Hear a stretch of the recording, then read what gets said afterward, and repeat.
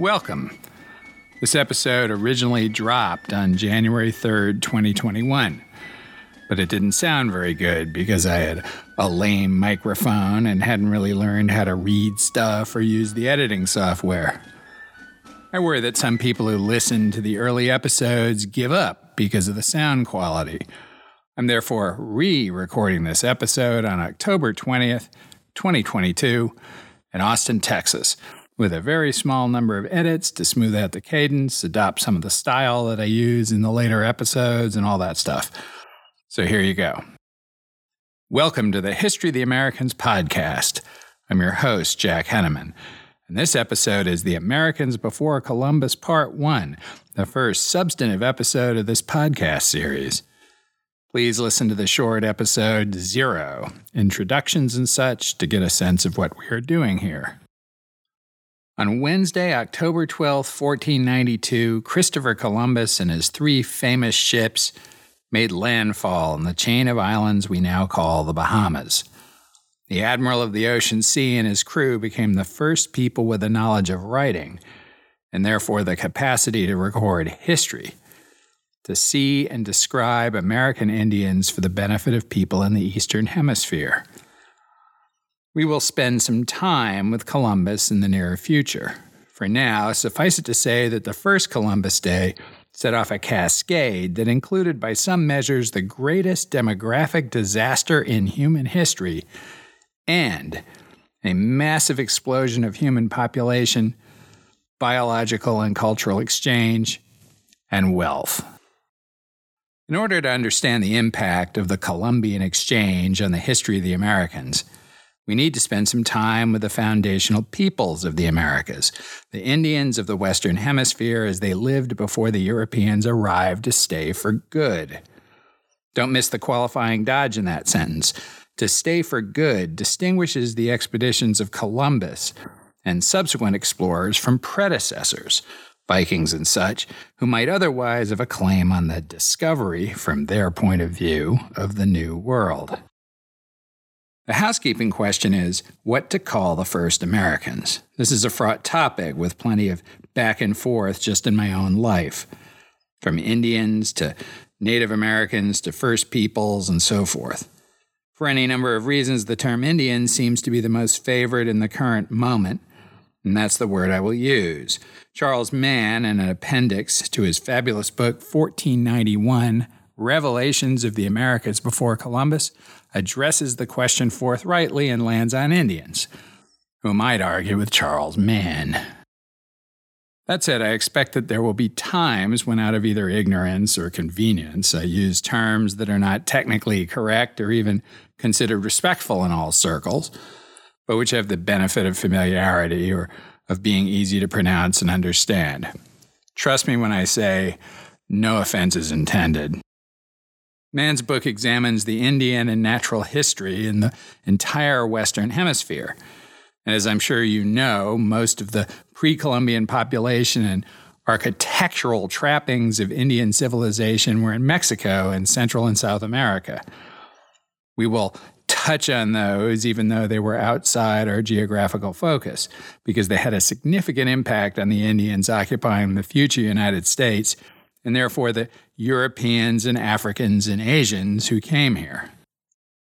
There are questions about pre-Columbian Indian societies that bear heavily on the history of the future United States, and others that are fascinating in and of themselves, but which are not deeply germane to the direction of this podcast.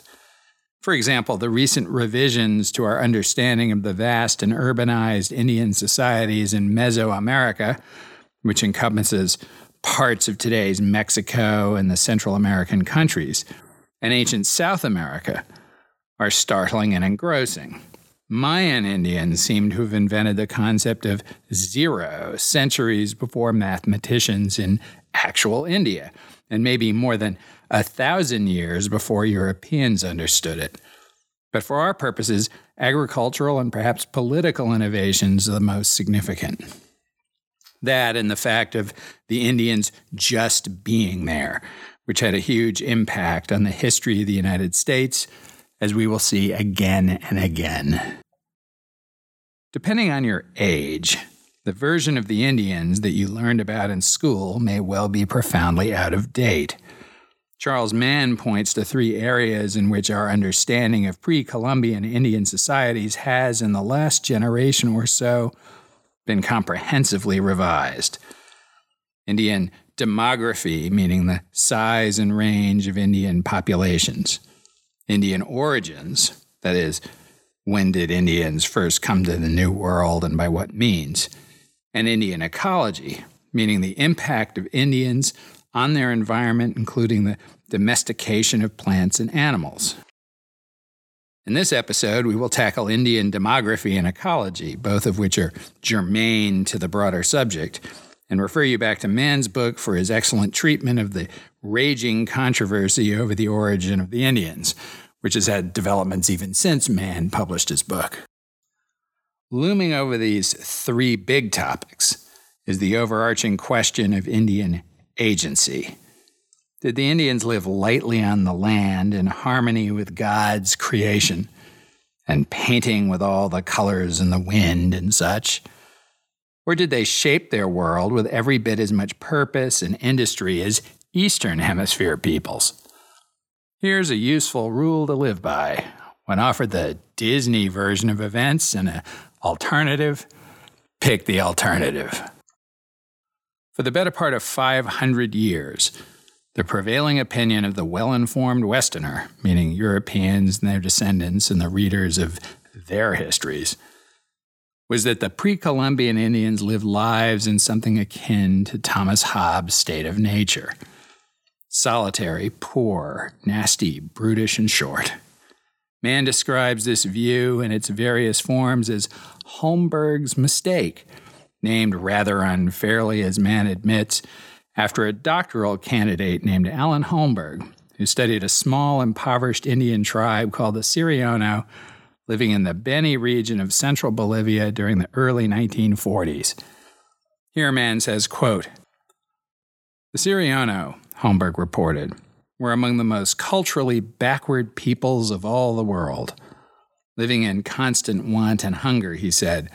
They had no clothes, no domestic animals, no musical instruments, not even rattles and drums, nor art or design, except necklaces of animal teeth, and almost no religion. The Siriano conception of the universe was almost completely uncrystallized.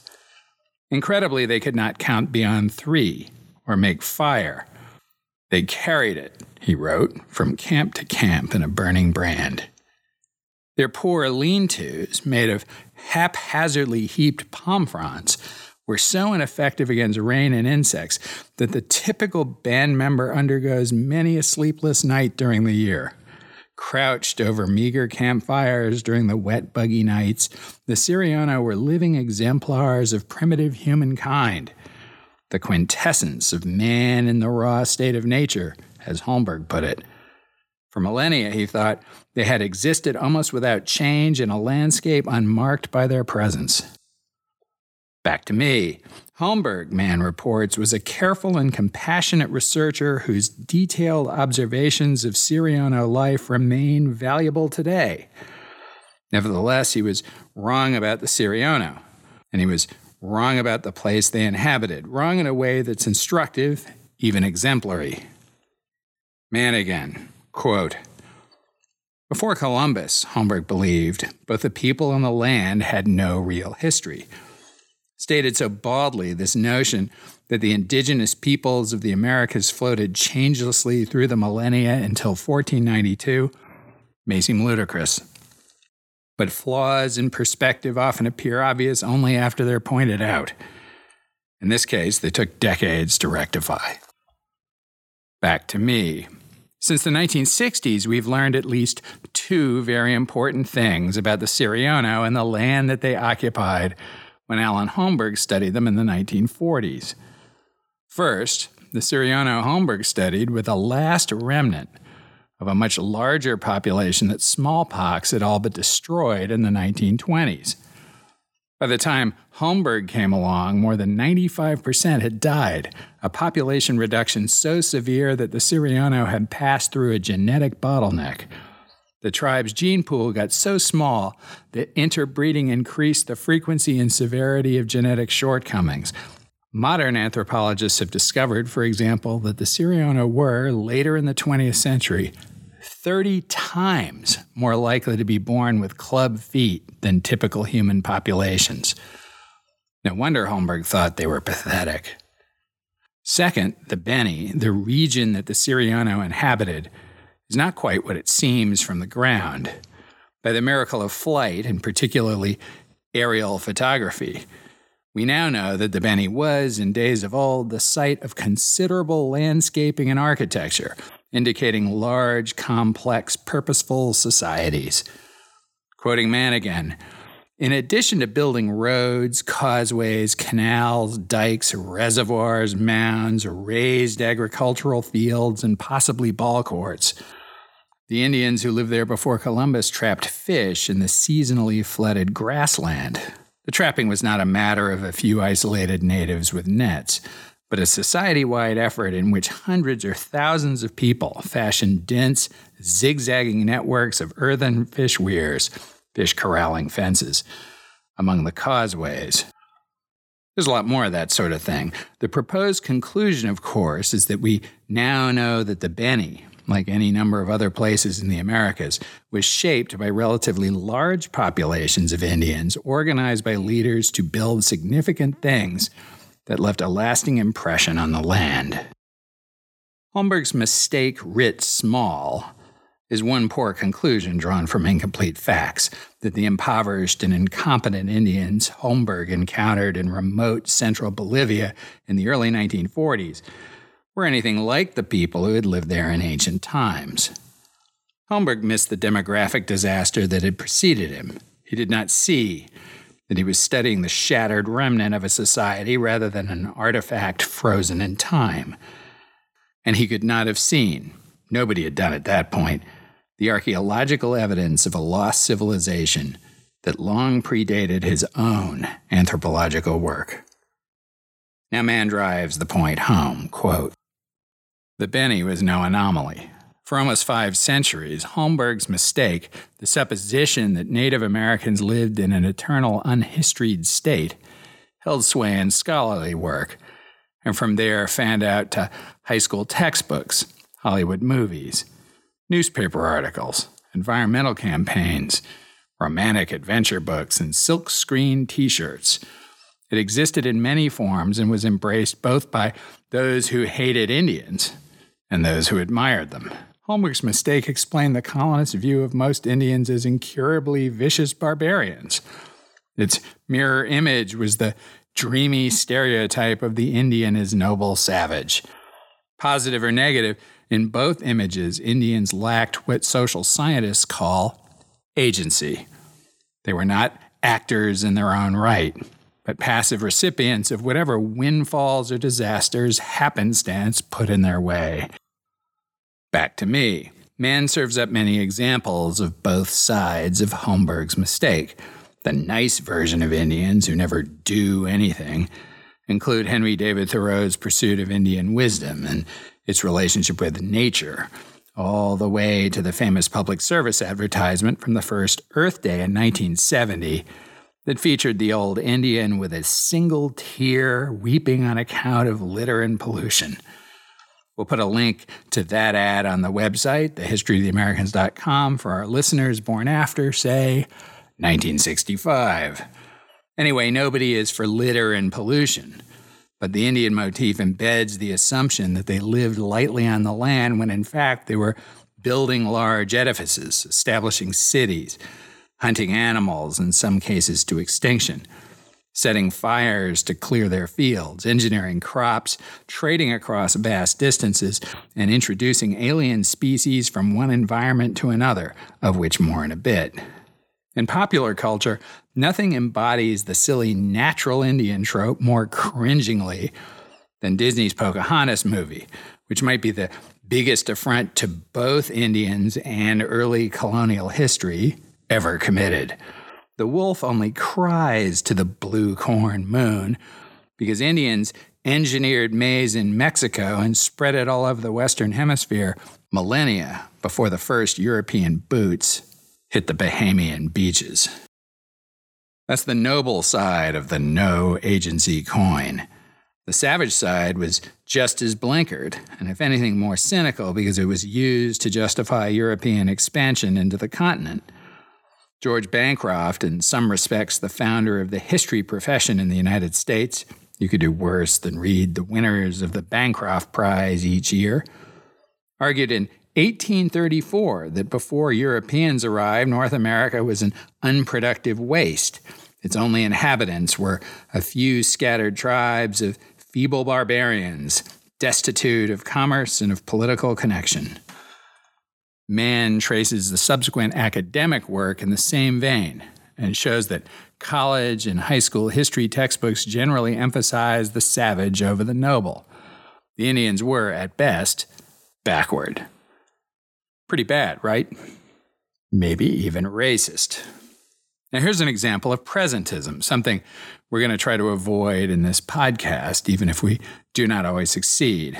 Presentism is the uncritical adherence to present-day attitudes, especially the tendency to interpret past events in terms of modern values and concepts.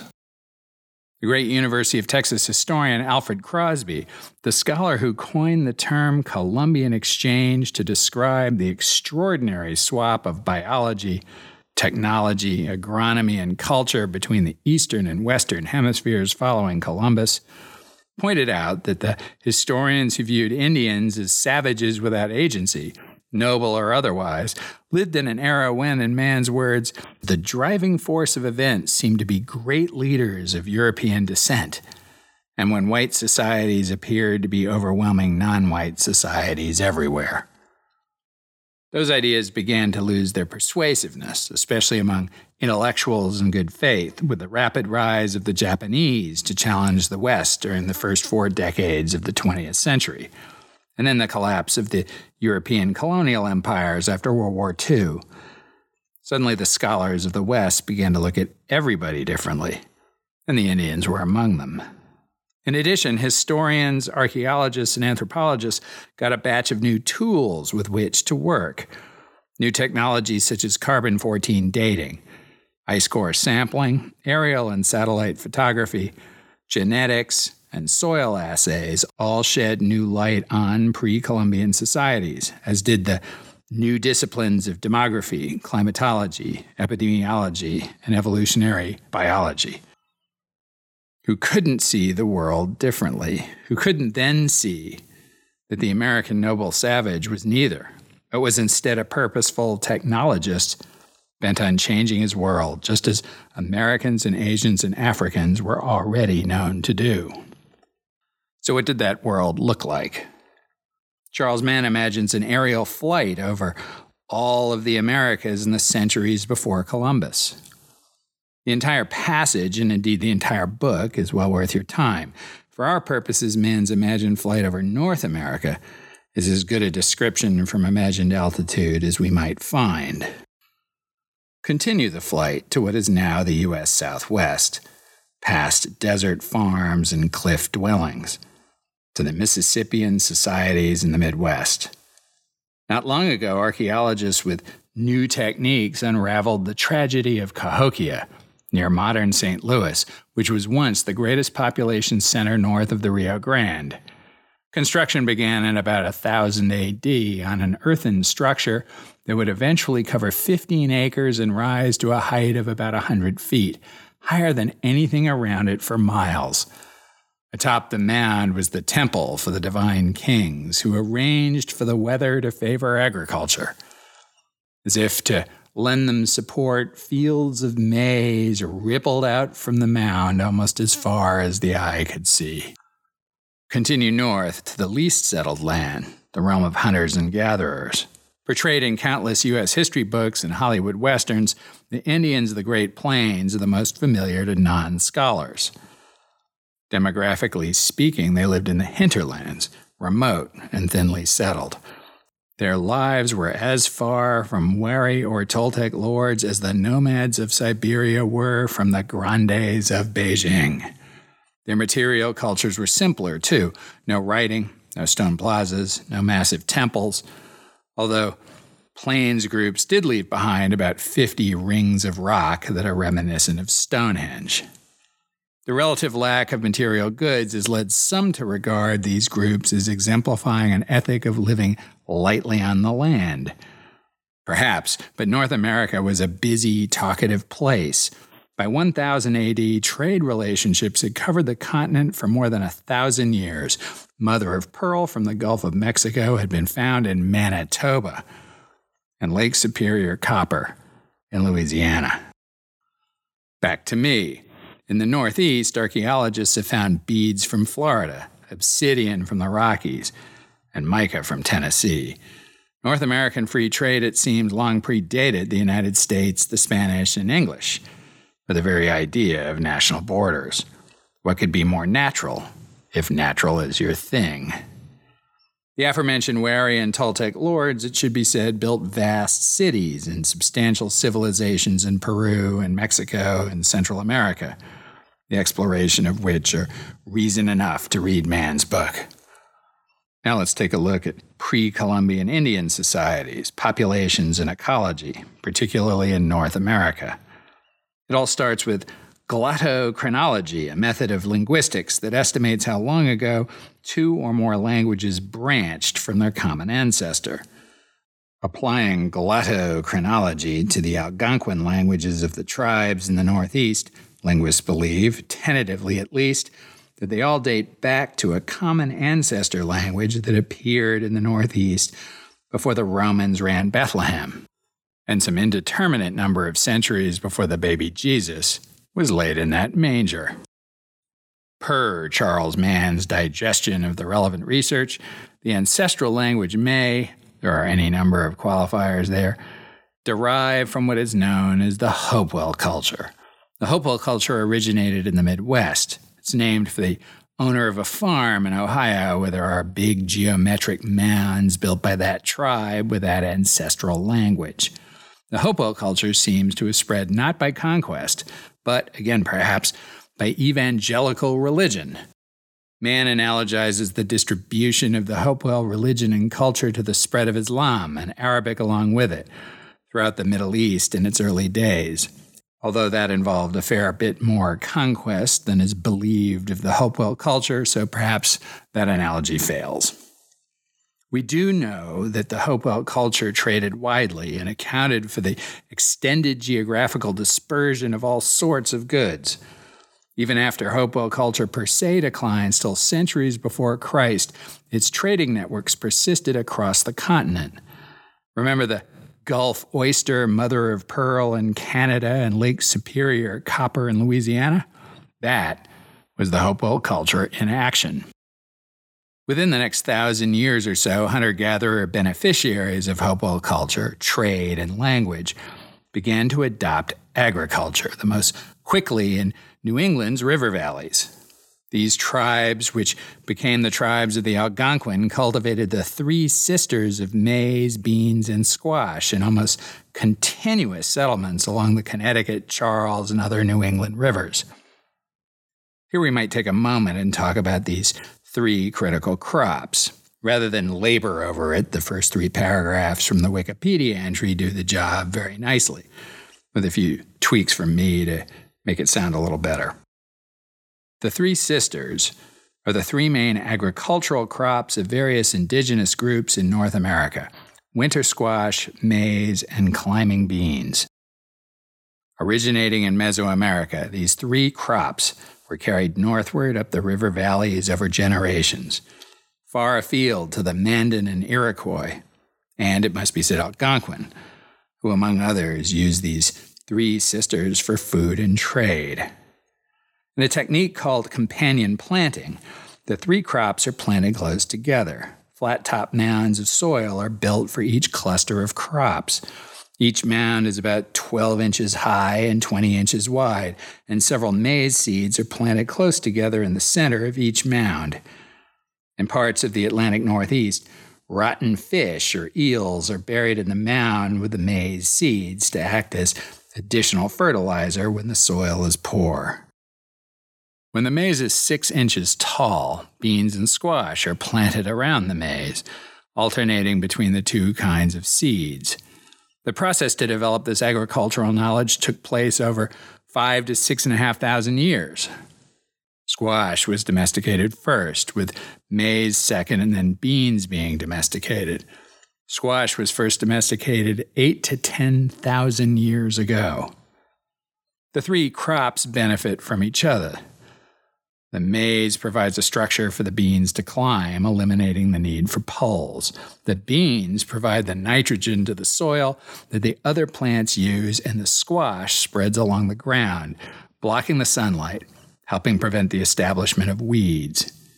The squash leaves also act as a living mulch, creating a microclimate to retain moisture in the soil, and the prickly hairs of the vine deter pests. Corn, beans, and squash contain complex carbohydrates, essential fatty acids, and all 9 amino acids. Meaning, of course, that if you eat these 3 foods, you can get by for a long time. These crops transformed global agriculture after the Columbian Exchange. There are probably billions of people alive on the planet only on account of them, particularly maize and beans, and a few others like cassava. More about all that in a future podcast, I'm sure. Well, this seems like a good place to conclude today's episode. I hope you've enjoyed listening. I certainly enjoyed making it and have several more in the can to roll out over the next few weeks, including the very exciting part 2 of The Americans Before Columbus, in which we will look at the Algonquin tribes along the northeast coast, stretching through today's Rhode Island, all the way through Canada's maritime provinces. Please consider subscribing on your podcast app so you know immediately when a new episode becomes available. More importantly, please send me comments, criticisms, corrections, and questions by email at thehistoryoftheamericans@gmail.com or on the website for the podcast, thehistoryoftheamericans.com. Thank you, and until next time.